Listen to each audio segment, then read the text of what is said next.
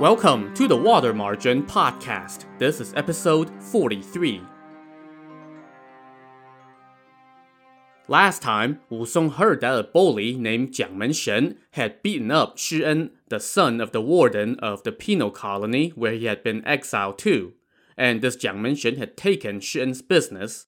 It mattered little to Wu Song that said business was the operation of a protection money racket. He simply could not abide bullies, so he stomped over to said business and beat down Jiang Menshen, making him promise to return the business to Shi En and leave town right away. As Jiang Menshen agreed to all of Wu Song's conditions and pleaded for mercy, Shi En and about 30 stout soldiers showed up to, help, which was, just in time. Seeing that Wu Song had already beaten down his foe, Shi En and company were delighted as they huddled around their champion. Wu Song said to Jiang Menshen, "The shop's rightful owner is right here. Pack up and go have everyone come apologize to him." Jiang Menshen invited Wu Song and company to sit in the tavern while he tended to his demands.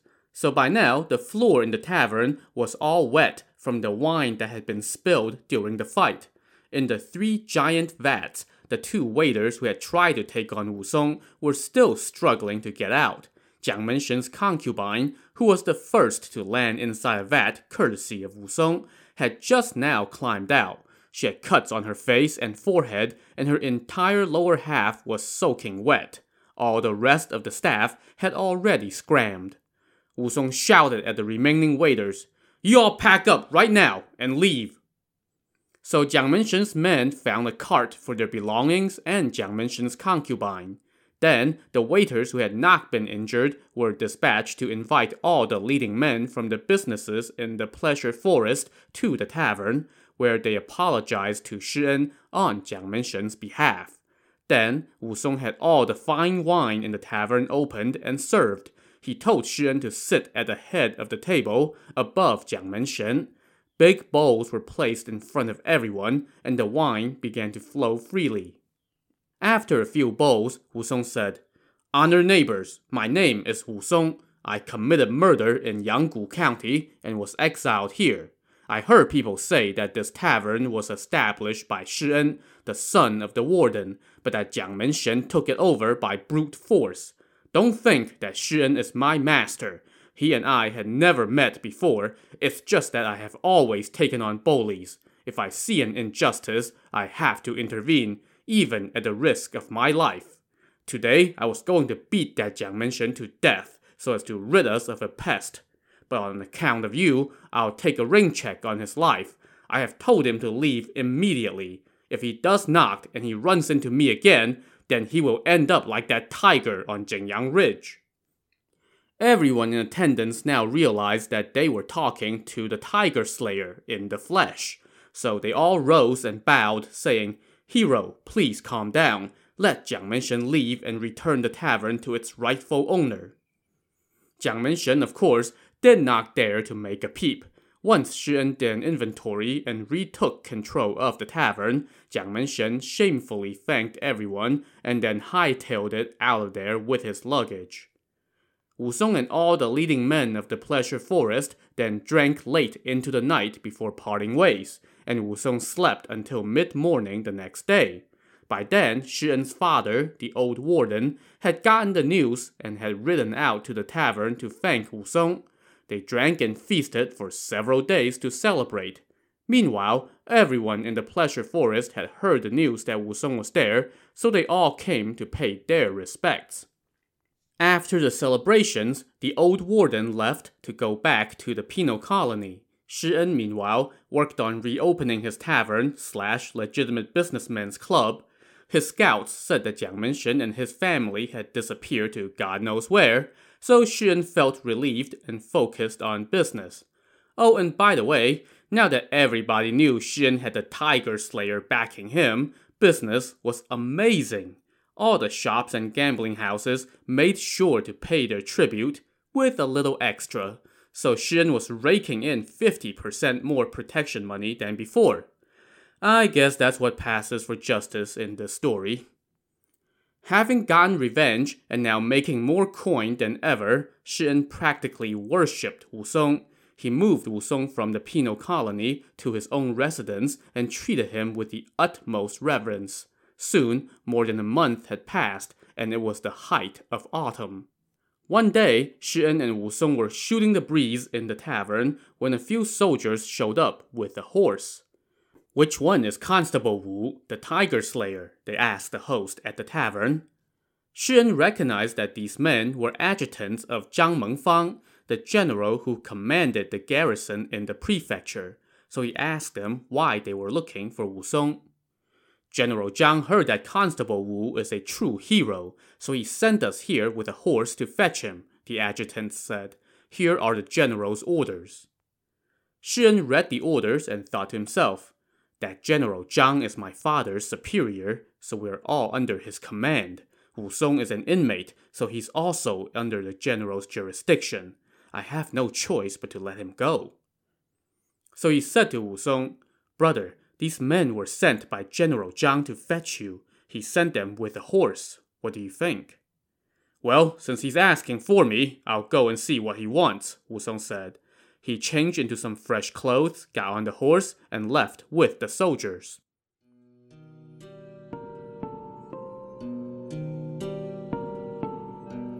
When they arrived at the general's residence, Wu Song followed the soldiers into the main hall to see General Zhang, who was delighted to meet him. Wu Song paid his respects and stood to one side.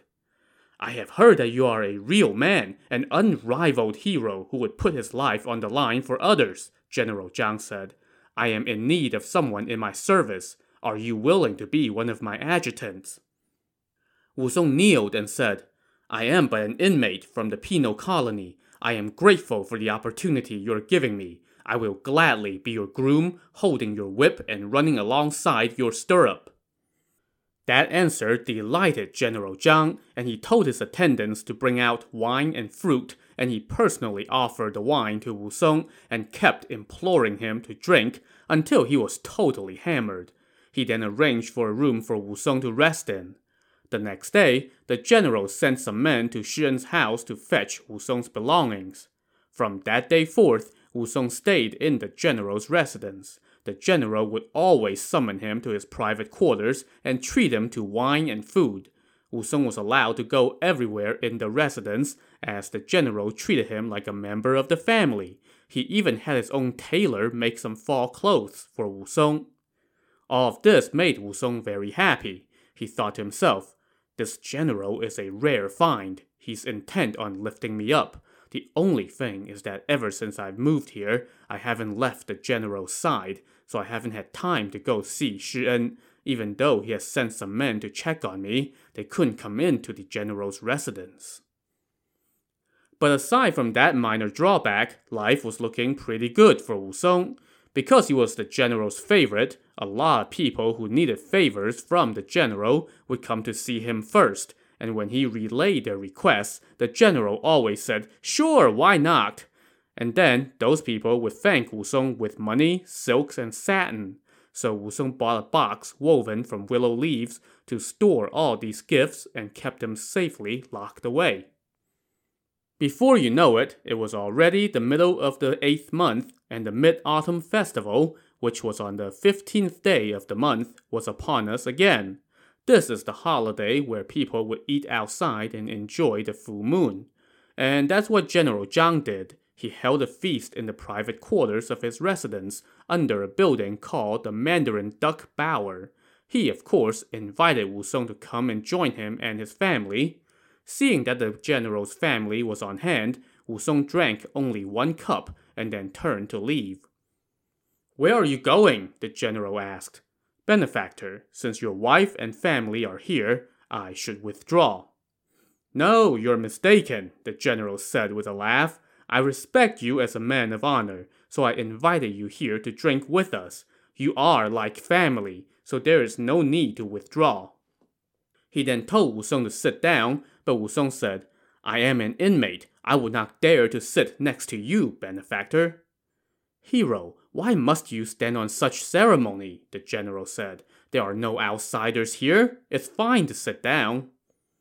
Wu Song tried time and again to beg off, but the general would not hear of it. Finally, Wu Song relented, bowed deeply to offer his thanks, and then sat down a good distance away from the general and turned slightly so that he was not directly facing him, thus maintaining a subordinate and respectful posture. The general ordered the maids to pour more wine for Wu Song. After 5 or 6 cups, he ordered more food to go with the wine. As the servants brought out a couple more courses, the general shot the breeze with Wu Song, chit-chatting about weapons and such. In the middle of the conversation, the general said, "Wait, how can a true man drink with small cups?" So he told the servants to give Wu Song a big goblet instead. By the time the moon was shining brightly in the sky and its rays were flooding through the east window, Wu Song was buzzing big time. He forgot all about decorum and was just chugging, but the general did not mind. Now, General Zhang summoned a maid named Yu Lan, which meant Jade Orchid. She had a pretty round face with cherry lips, delicate eyebrows, bright eyes, and a narrow waist. "There are no outsiders here, just my confidant, Constable Wu," the general said to Yu Lan. "Go ahead and sing a mid-autumn holiday song for us." So Yu Lan picked up a set of clappers, bowed to everyone, and then started singing in a beautiful voice. She sang a song written by Su Dongpo, a famous poet and government official from the Song dynasty. It went something like this.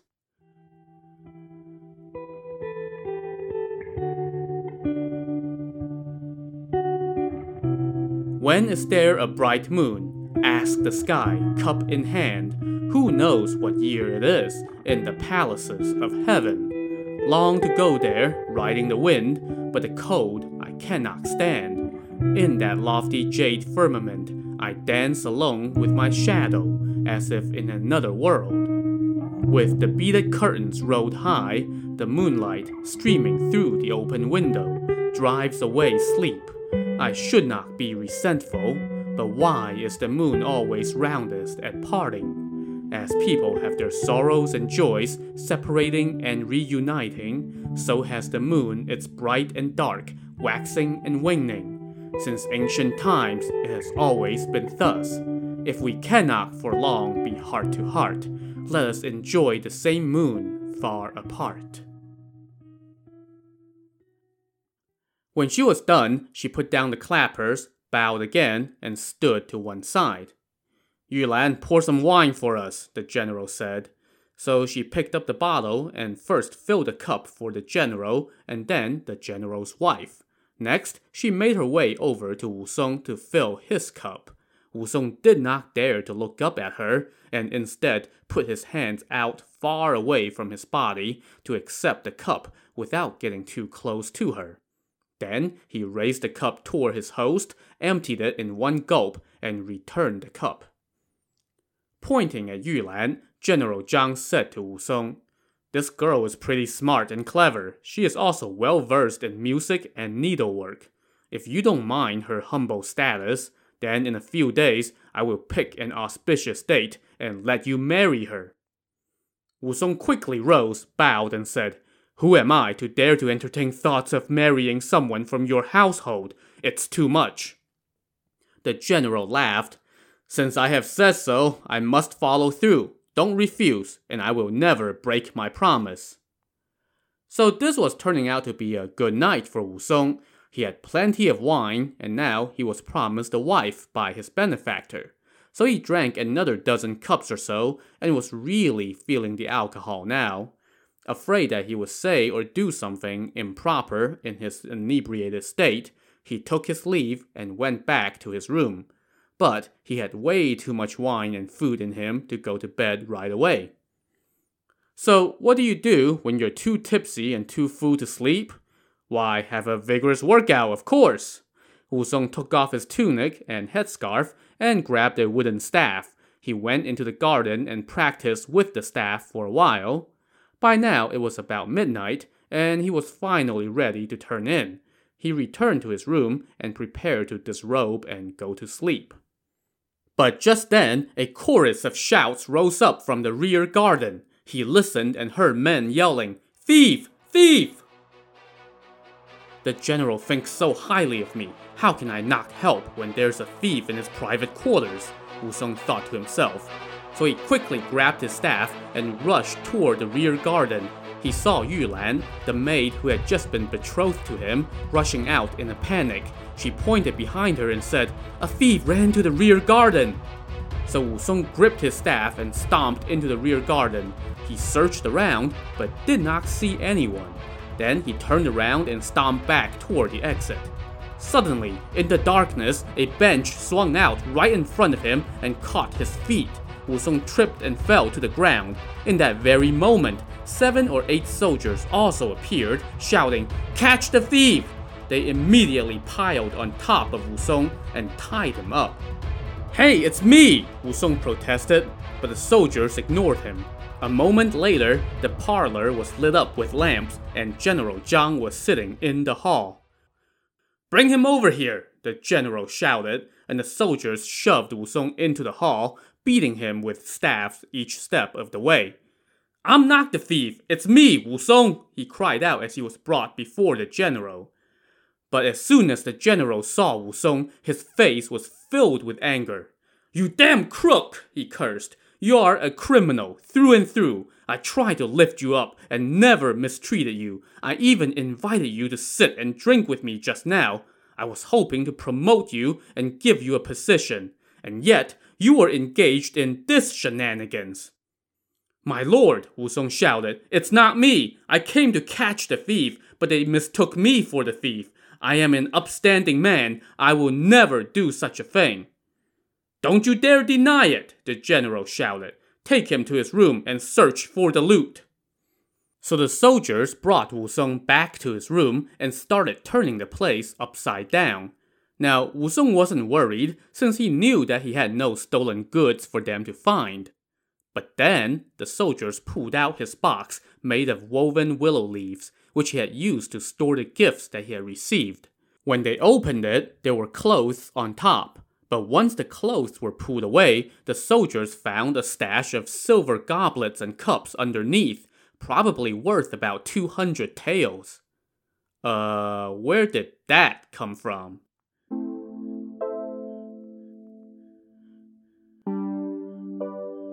Wusong was dumbfounded when he saw what was in the box. Then he started shouting that he had been framed, but the soldiers ignored him and brought the box out to the hall. When General Zhang saw the contents of the box, he cursed Wusong again. "You damn crook! How dare you! The loot is in your box! How can you deny it? It's like they say, any animal can be reborn, but the souls of men are hard to change. You look so upstanding, and yet you have the heart of a thief. Your guilt is clear, no matter what you have to say." So the general had the evidence sealed and had Wusong locked up in a room until he could be dealt with in the morning. Wusong cried that he was innocent, but no one was listening.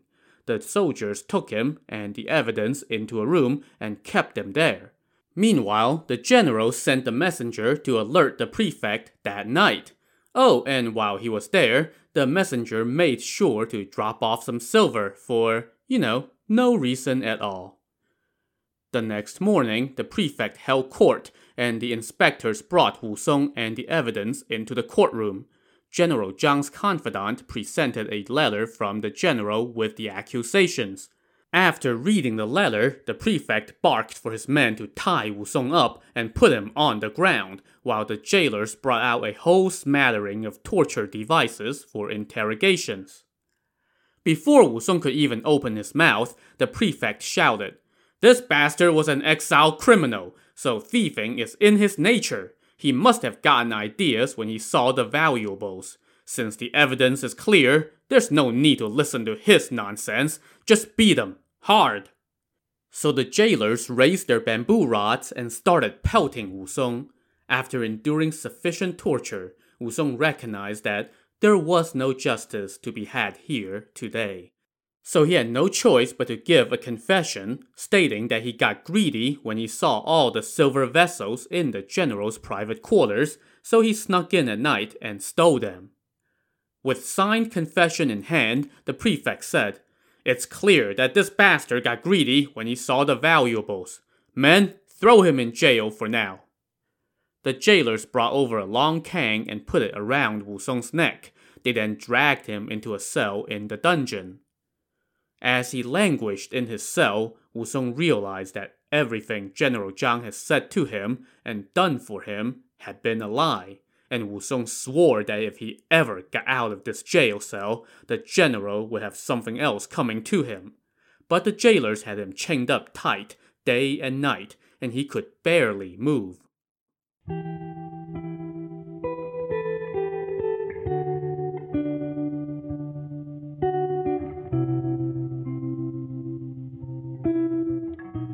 Word of Wusong's mishap soon made its way to his friend Shi En, and he quickly went to talk with his father, the old warden. "This must be the doing of Commandant Zhang," the old warden said. "He must be seeking revenge for Jiang Menshen, so he bribed General Zhang to lay this trap for Wusong. They must have bribed everyone in the system. That's why they didn't even give him a chance to defend himself. They must be trying to kill him. But now that I think about it, his crime is not a capital offense. We must buy a few clerks and bailiffs so that they'll keep him alive while he's in jail. Then we can see what else we can do for him." So just to pause for some clarification here, there are two officials involved in this scheme whose last name was Zhang. One was the general who had just framed Wusong, and the other was a commandant. Remember that in the last episode, Shi En explained that the commandant was in charge of the soldiers at the penal colony, and that Jiang Menshen was one of his retainers. Now, the last name Zhang was rather common. It's like having two guys named Smith, so the connection between the general and the commandant would not necessarily be immediately clear just based on their last names.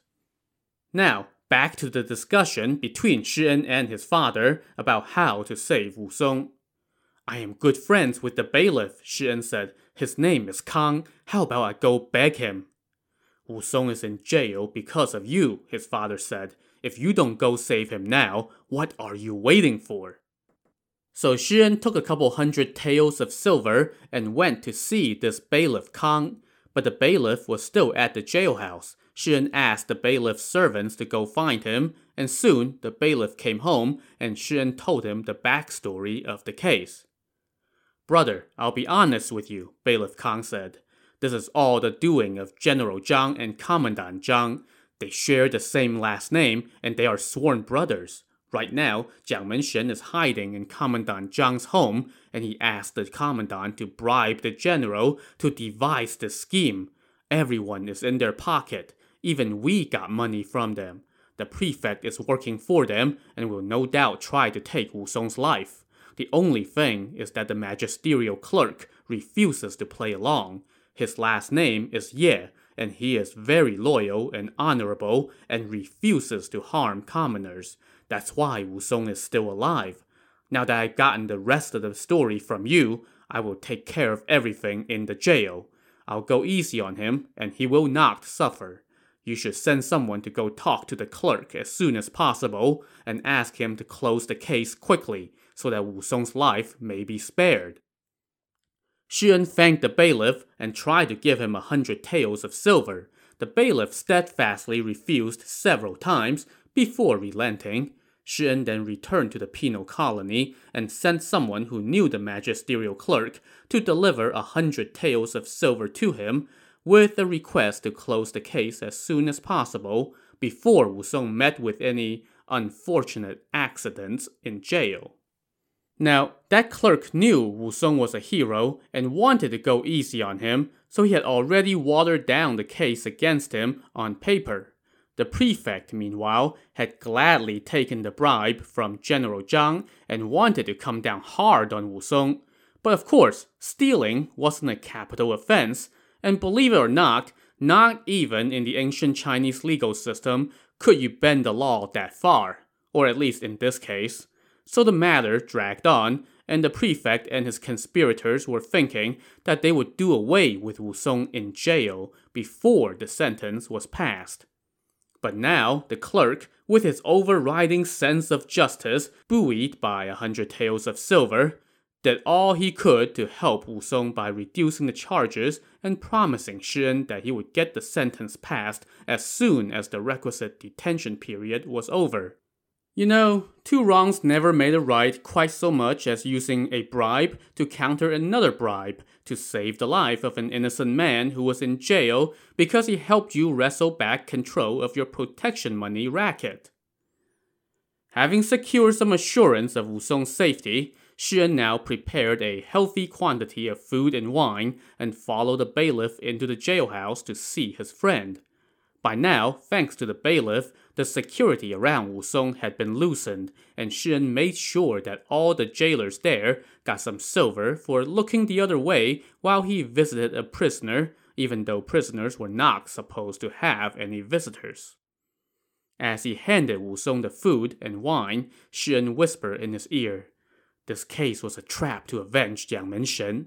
But don't worry, my people have talked to the clerk, and he's intent on helping you. He's going to pass the sentence and get you out of here as quickly as he can, and then we can worry about the rest." Now, Wu Song had been harboring thoughts of attempting a jailbreak ever since he noticed that the security was getting lax. But after what Shi En just told him, he put that idea on the back burner and waited for Shi En's plan to play out. After consoling him for a bit, Shi En went back to the penal colony. A couple days later, Shi En again returned with food and wine for Wu Song, and again he spread silver around to make sure the jailers kept quiet. When he came back, he sent his men to go push money into the right hands to expedite the legal process.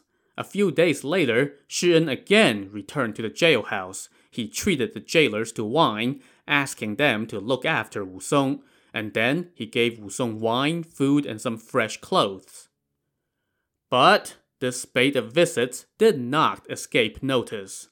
One of Commandant Zhang's men saw Shi En going into the jailhouse, and the guy told his boss, who then told General Zhang, who then sent some more money to the prefect.